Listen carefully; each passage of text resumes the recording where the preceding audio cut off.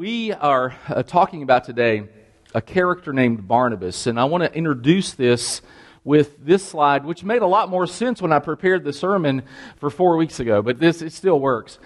In New York City, every year in December, they set up this wall. If you'll look right here, it says the wishing wall right there. Every day, about 3,000 people come in the month of December, and they leave these little stick-it notes about things they're wishing for the next year. And so this year's dispensation of that had, the three big ones are always, they either want love, health, or money. Those are the three big ones every year. And so lots of people will put love, health, or money. That's kind of the thing. Well, I was sort of thinking through and praying through, what do I want 2022 to be for me and maybe for us? And I really want us, and we're going to kind of go back to a series called Uncommon, but I want us to talk about a guy today named Barnabas who is this incredible encourager. I think we all need encouragement in life. I mean, who doesn't want to be around somebody that encourages them? And some of you are that for me. There are people in my life that are just real encouragers. I've got a pastor friend of mine. He was my pastor while I worked under his leadership, and he has always been, from the first moment I worked for him up until now, he's still an encourager to me. He retired this last year, and just has always been an encouragement to me. And I enjoy talking to him, and I enjoy calling him, and so there are people like that in your life, and I think I would like to be a person like that. So I got to thinking about, okay, well, there's probably some famous Barnabases out there, or Barneys, and so I came up with these two. They're kind of famous. Barney Rubble, I mean, he was, who was Fred Flintstone's sidekick, right? And then Barney Fife, that's Andy Griffith's sidekick. And it's really interesting to me that when Barneys are sidekicks, they seem to be great. And when they take the lead, they're horrible. So what we need to remember is, the Barney needs to be sort of a helper, a supporter, because those guys are better. And if you've noticed, well, let me show you this slide. There are people that bring you up. Elevator people, I guess, could bring you down too. I didn't think that through. Let's just go with elevators are going to take you up. Okay, there are elevator people and there are basement people. Some people take you up, and some people take you down. For example, I'll give you a down one. I had a birthday, in November, and I got this card, and the card said this, and it was just really not very nice. Let me see if I can find it. The card said, I wish every day was your birthday. I thought, that's very nice. Then they said, because then you'd look your age. See, that's not very nice. So there are people that bring you up. There are people that bring you down. For me, one of my bringer-uppers, my elevator people, is my wife. She's just one of those people that always brings me up. And so we need people like that in our lives, folks that help us, that are encouraging, that kind of thing. So today we're going to be in the book of Acts. It's kind of, it's the fifth book of the New Testament, and so if you want to find your way there, that's where we find Barnabas. We don't really get introduced to him until about the third chapter, but the Bible often talks about how we are to do this, encourage one another and build each other up. And we live in a very cynical world. A lot of criticism takes no effort to find something critical. We have movie critics, we have political critics. Oh my word, we have political critics everywhere. Everything is critical, and it seems like social media is really critical. And I could say, I could get on, if I had enough following, and I don't have enough following, but if I had enough following, I could put on Facebook, or I could put on Twitter, I could put God is good, and there would be somebody that criticizes that. Because critics are everywhere. And because of the anonymity of social media, I'm not telling you to your face, I'm telling you, and I never have to see you. I put something on Twitter one time, and it was like, I got responses. I don't have much of a following, and I was kind of shocked. And it was, somebody I'll never meet, I don't think, who was very critical. There are a lot of critical people. There are a whole lot more basement people than elevator people. That's the point. And so when this verse says encourage one another, the word encourage is the Greek word parakaleo. And it means not just, it does mean to encourage, but it means more than that. It means to warn, to console, to instruct. We live in a world and we live in a society that basically says, if I'm not telling you what you're doing is okay, then I don't love you. Well, what if what you're doing isn't okay? I mean, if you have an addiction to porn, or if you have an addiction to drugs, then the most encouraging thing for you would be for somebody to love you enough to say, that's really not healthy for you. And so sometimes being an encourager isn't always, unicorns and fairy dust. Sometimes you have to tell people the truth, and that's okay. And Barnabas, what I love about him was he was a truth teller. He would tell you the truth.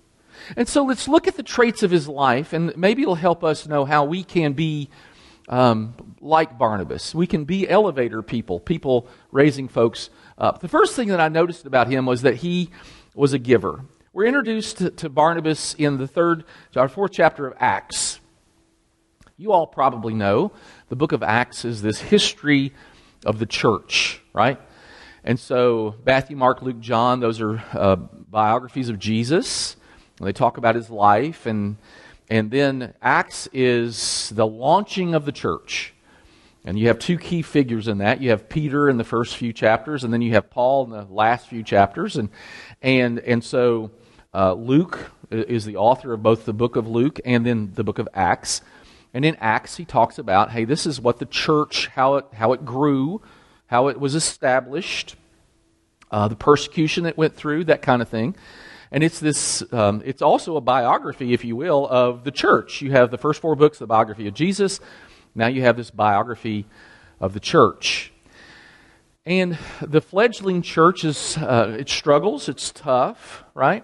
And then there's this moment where when you become a follower of Jesus in a culture that is negatively inclined toward that, oftentimes you lose your job. You lose, there was no social safety net. So if you lost your job, you had no money. And so early Christianity was a lot about people sharing what they had. And this is Barnabas. And we sort of are introduced to Barnabas in Acts chapter 4. All the believers were one in heart and mind, and no one claimed that any of their possessions was their own. But they shared everything they had. And we live in a different culture than that. Understand this. We live in a Christian society, if you will, or there are Christians around and we have social safety nets and that kind of thing. We have to put our mind in, okay, back then, to be a Christian was incredibly difficult. And oftentimes there was no means of support. And God's grace was so powerful at work in them that there were no needy persons among them. For from time to time, those who owned land or houses sold them, brought the money from the sales, and put it at the apostles' feet, and it was distributed to anyone who had need. And so there were folks who were more wealthy who then would help those who were less wealthy. And I love the part there where it says there were no needy persons among them because they took care of one another. And this was living out what Jesus said, a new commandment I give you, love one another. As I have loved you, you must love one another. So the early Christians were doing what Jesus said. They were actually obedient to his teachings. Hey, you love one another.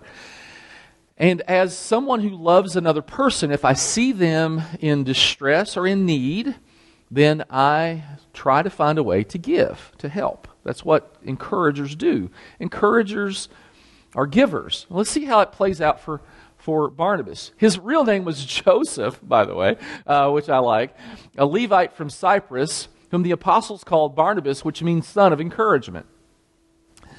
He sold a field he owned and brought the money and put it at the apostles' feet.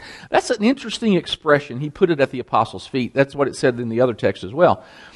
Basically, what they're saying is, okay, there's leadership, and the money was brought to the leadership because oftentimes the leaders know where it needs to go.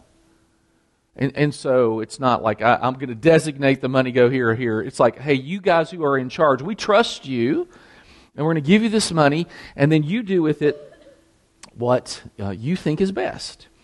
Now, when it says that Barnabas, also named Joseph, was a Levite, he was of the tribe of Levi.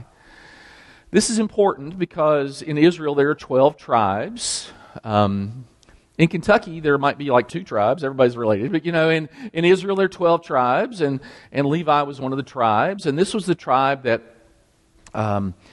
God selected to be in ministry, basically. And so these guys got to lead worship and were part of the worship services in the Jewish life.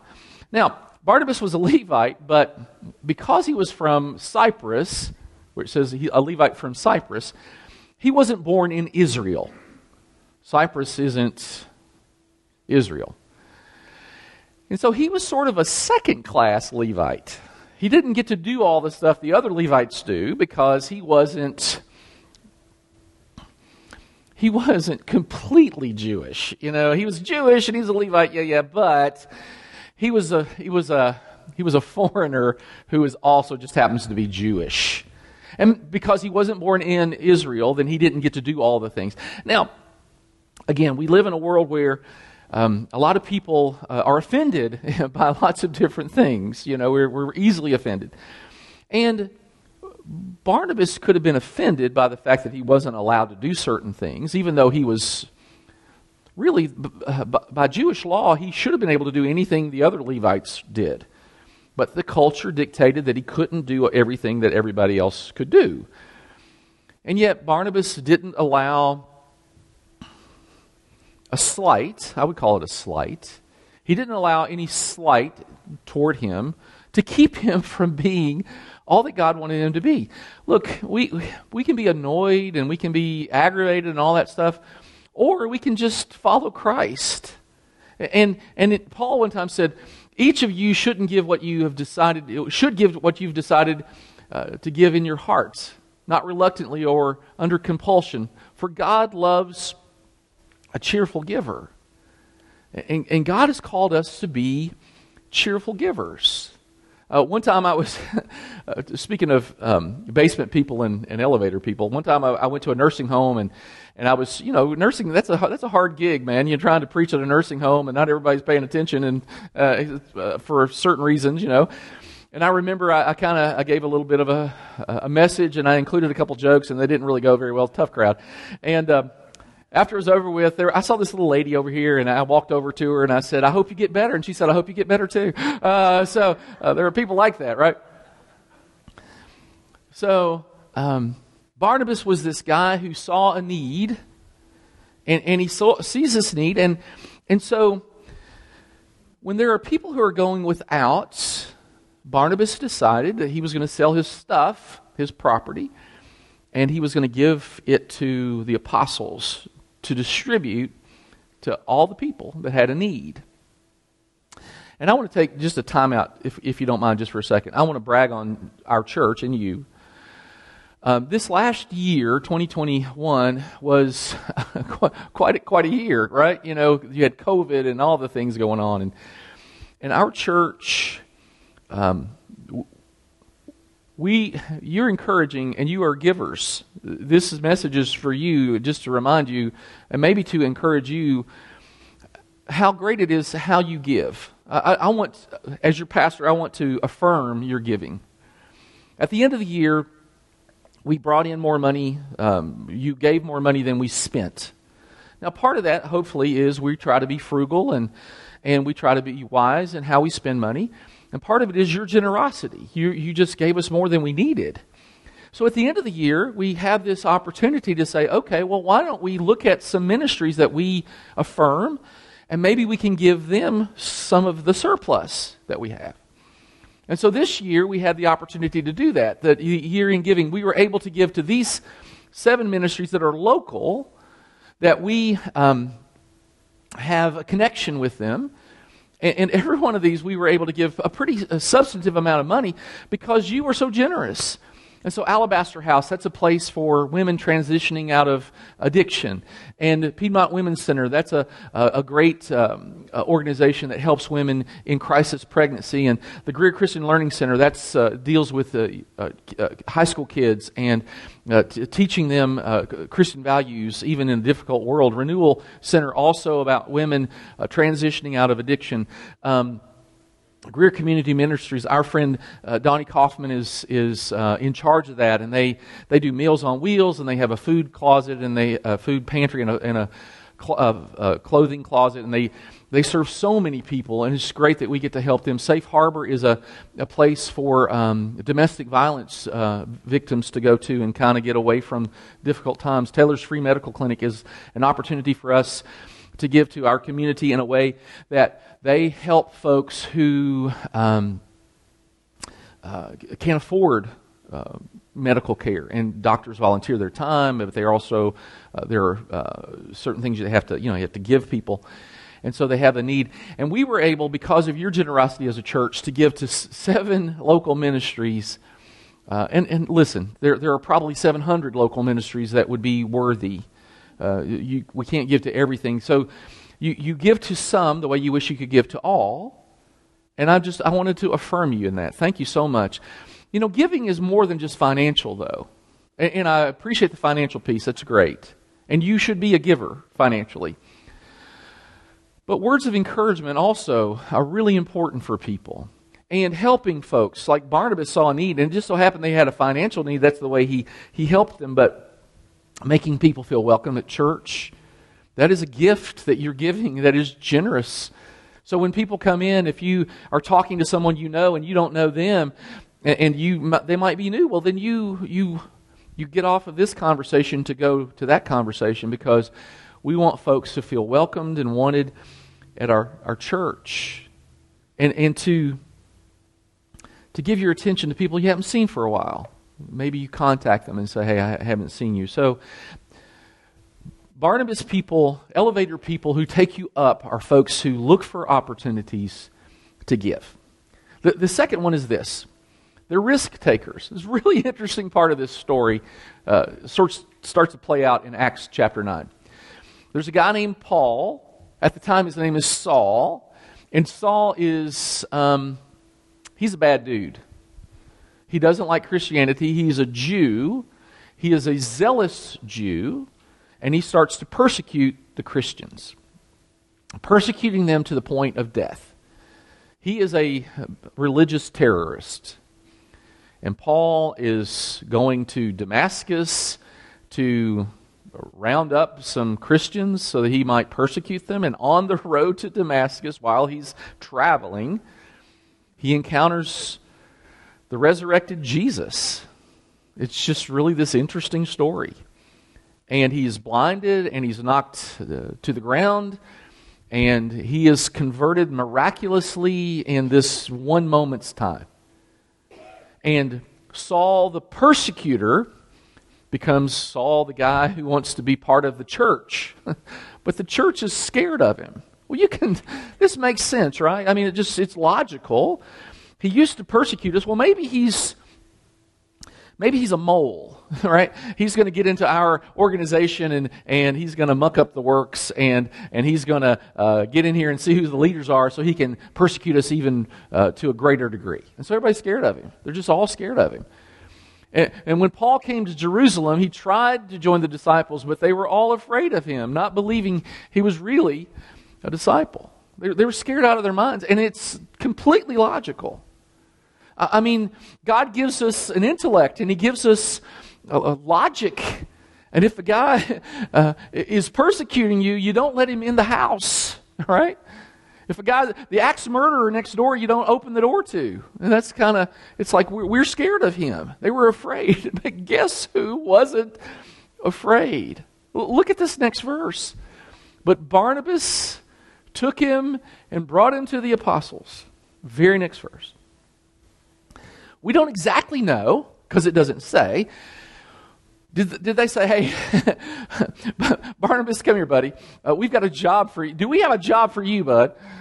There's a guy named Saul. You may have heard of him. It's like, yeah, he kills people. Yeah, that guy. We need you to go investigate and see what he's saying. And then if it's okay, if you give him the okay, then we'll give him the okay. We don't know exactly how it went down, but Barnabas went to see Saul at the time. And he says to him, give me your story.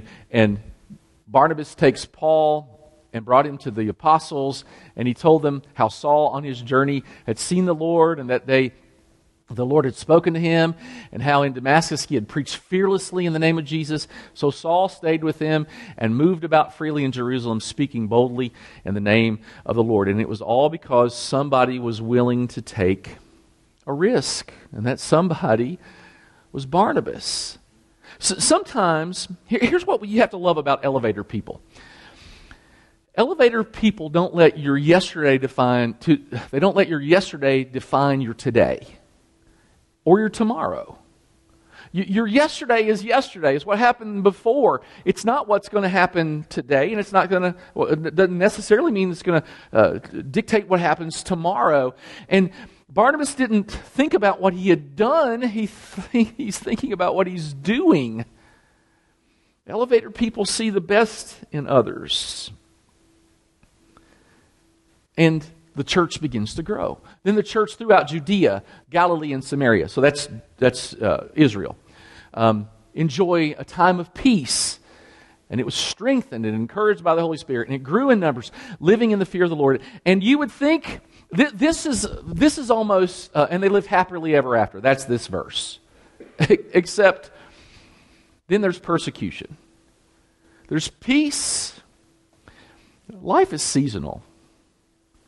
In Ecclesiastes, it says there's a time to be born and a time to die. There's like the seasonality to life. And you have rough seasons and you have good seasons. And many of us have gone through some rough seasons this last year.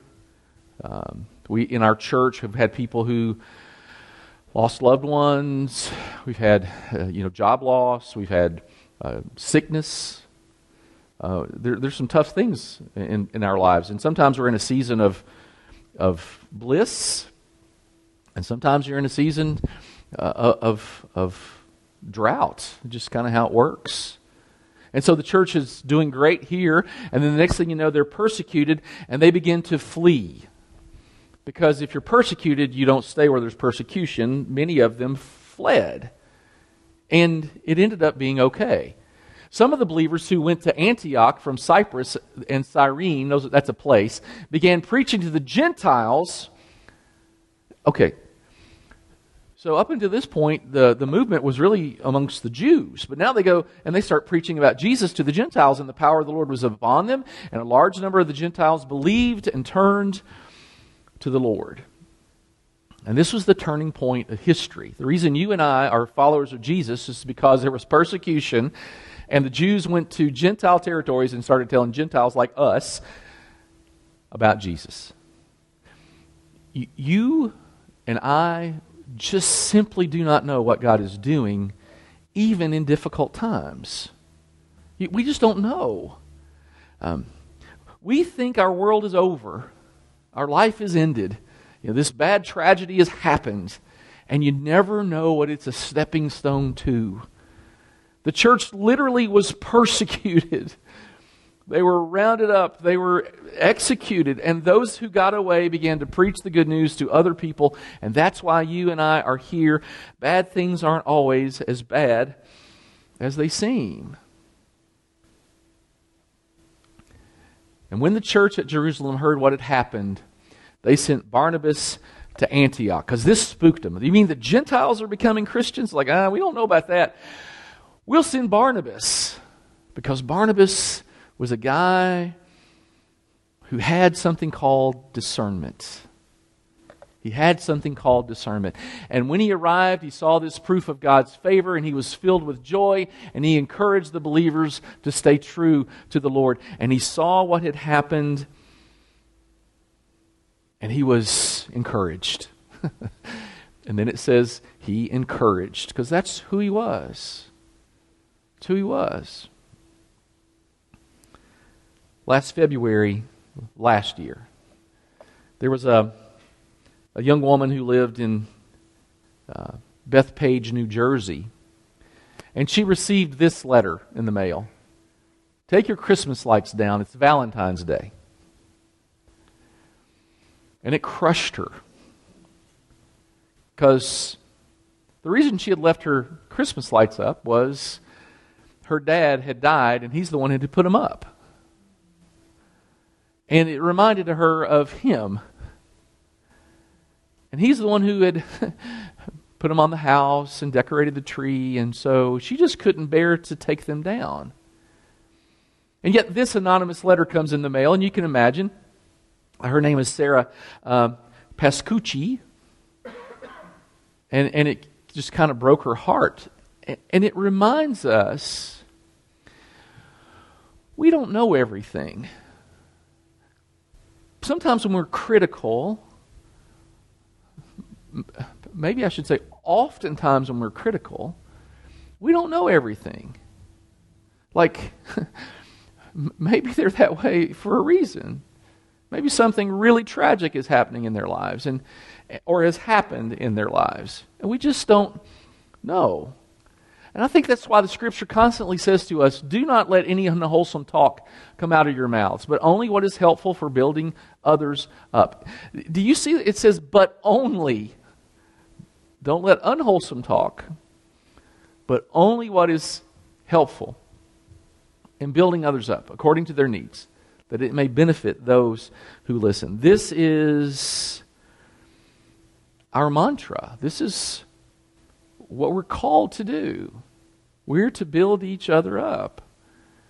And sometimes the best way to build somebody up is to not say anything. Now, sometimes you need to encourage people, and yes, there might be times in your life where there's somebody in your life who needs to be encouraged to do something different, but not always. I heard about a lady, and she was on Facebook Marketplace. Her husband was having breakfast, and they were at the kitchen table, and she kind of giggled, and she said, hey, there's an ad in here. There's a guy willing to trade his wife for season tickets. And he didn't even look up. He's like eating his eggs, you know. It's like, so she said, you wouldn't trade me for season tickets, would you? And he said, well, of course not. Season's half over.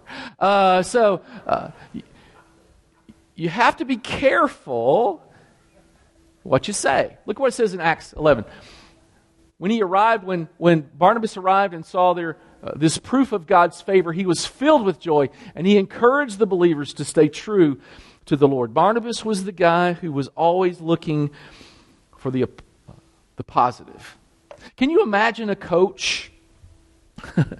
His team is performing horribly, and they come to the huddle, or they come to they have a timeout, and they come over, and he says, now boys, you're not tackling worth anything, but that's okay. They're better than us. A coach is there to give you encouragement, to do your best, to try hard. And so Barnabas, he encouraged the believers to stay true, because it's tough. Being a Christian in the world is a difficult time, difficult task. So, encouragers, they are givers, and they have discernment. They know when to lift up and when to push. It's important. Sometimes people just need, a hand up. They need encouragement, and sometimes they need to be encouraged to do more or better. Both are important. You have to have discernment. What's that old expression? If all you have is a hammer, every problem looks like a nail.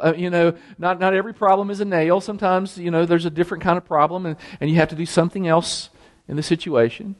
And then there's a kind of a third thing. Elevator people, they don't particularly care who gets the credit. It says, look at this. This sets up the next verse.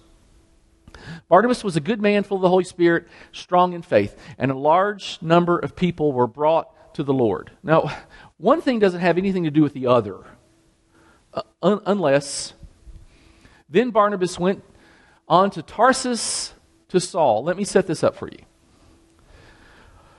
Barnabas is sort of in charge of teaching the Gentiles. Okay, so the Jews They have the Old Testament, they have the Torah, they know the law. Gentiles don't have any of that, right? They have none of this. So, if you are the leader of the Gentiles, you have to teach them some of the Old Testament, because it's really important. The Ten Commandments, we're going to start talking about those in a couple weeks. The Ten Commandments are still applicable, Jew or Gentile. It's really applicable. So, to understand Jesus, you kind of have to at least understand a little bit of the Old Testament. So here you have Barnabas, and he's trying to teach the Gentiles who don't know all these things about these things. And then he decides, okay, I'm teaching these folks. I don't know how effective I'm being. And he went to Tarsus, and he finds Saul, and when he finds him, he brought him back to Antioch. Now, understand something. Saul is an Old Testament scholar. He is brilliant in the Old Testament. It's likely that he would have memorized much, if not all of it. I can't remember my phone number, and this guy has all of it memorized. Certainly the Pentateuch, the first 5 books, he would have certainly had that memorized. And so Barnabas is teaching, and he's like, man, I'm not doing very good. Hey, I'll go get Saul, because he knows this stuff really great. And both of them stayed there with the church for a full year, teaching great numbers of people. And it was there at Antioch the believers began to be called Christians. Barnabas needed help, and the first guy he thought of was the smartest guy he knew in the Old Testament. And that's when his name changes. He goes from Saul to Paul. And that kind of stuff happens. Saul is sort of his Jewish name. Paul is his Greek name. And so he becomes the minister to the Gentiles, so he sort of changes his name. My name is Joseph, but if I went to a Hispanic culture, maybe I would change my name to Jose. It's kind of the same thing. You got Saul becoming Paul, Joseph becoming Jose. It makes sense. He's dealing mostly with Gentiles now, so he takes his Gentile name, his Greek name. And speaking of names, this is really interesting to me. If you read Scripture, the guy whose name comes first is the guy who's the leader. Let me show you something. For a whole year, Barnabas and Saul, who's the leader there? Who? Barnabas, right. They sent their gifts to the elders by who? Barnabas and Saul. Who's the leader? Barnabas, right. Acts 13, set apart for me Barnabas and Saul. Who's the leader? Barnabas. That's Acts 13:2. Acts 13:42. As Paul and Barnabas were leaving, who's the leader? Paul. When we showed that goofy picture of, Barney Fife and Barney Rubble, and I said, Barneys are better as sidekicks. Barnabas was better as a sidekick. This Barney was too. He saw in Paul this ability that he didn't have, and he let him lead. There is a gift to being willing to be second fiddle. One last thing. Elevator people are fiercely loyal.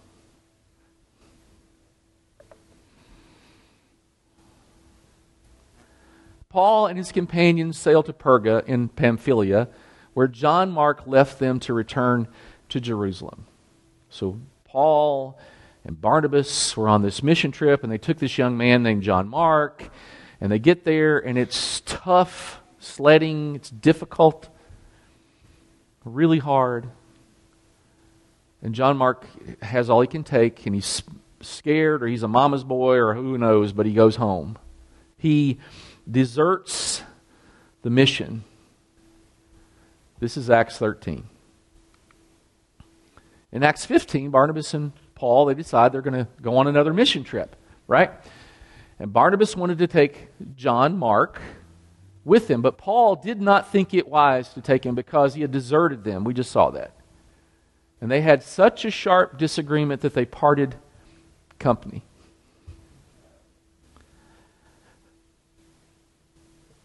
Like the Beatles. They started having solo albums, Who in your life Is that fiercely loyal to you? I mean, Barnabas and Paul had been through hell and back. I mean, they're establishing churches in places there are no churches, and nobody's ever even heard of Jesus. And they're being persecuted. And there was one time Paul got stoned nearly to death and drug out of the city, and Barnabas was right there with him. I mean, these are guys who go and they do things. They have been through the fire together. And Barnabas, he sees this young man who made a mistake. And he says to himself, that should not eliminate him from ministry. We have to have people in our lives who'll stick up for us, who'll be fiercely loyal. What's really interesting, at the end of Paul's life, it appears that he and John Mark have made amends, and Paul says to Timothy, hey, get Mark and bring him with you, for he is helpful to me.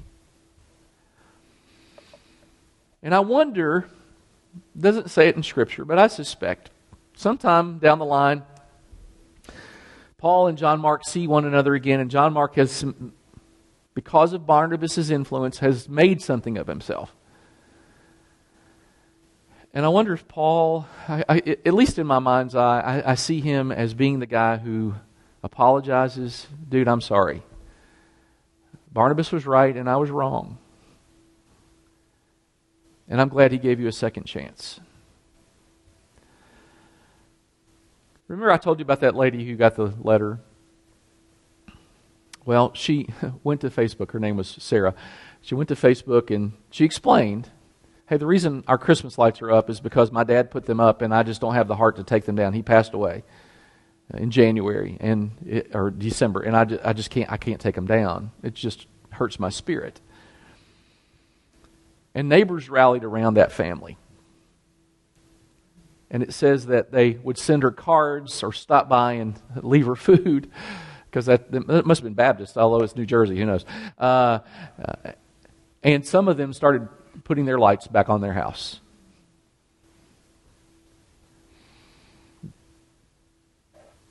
We're called to be encouragers. Encourage each other every day. Every day. We're called to this. So as you've heard the message today, have you been thinking, okay, this is how I can make application of being an encourager to my own life? I hope so. And we're going to pray right now, and I'm going to ask God to fill your spirit and your heart with how can we be an encouragement to folks out here and to one another this year like never before. Father, thank you for the opportunity to look in your word and to examine it carefully and to see that we are called to be encouragers. Help us to do it like never before this coming year, both with each other and with those outside. We humbly ask this in Jesus' name. Amen.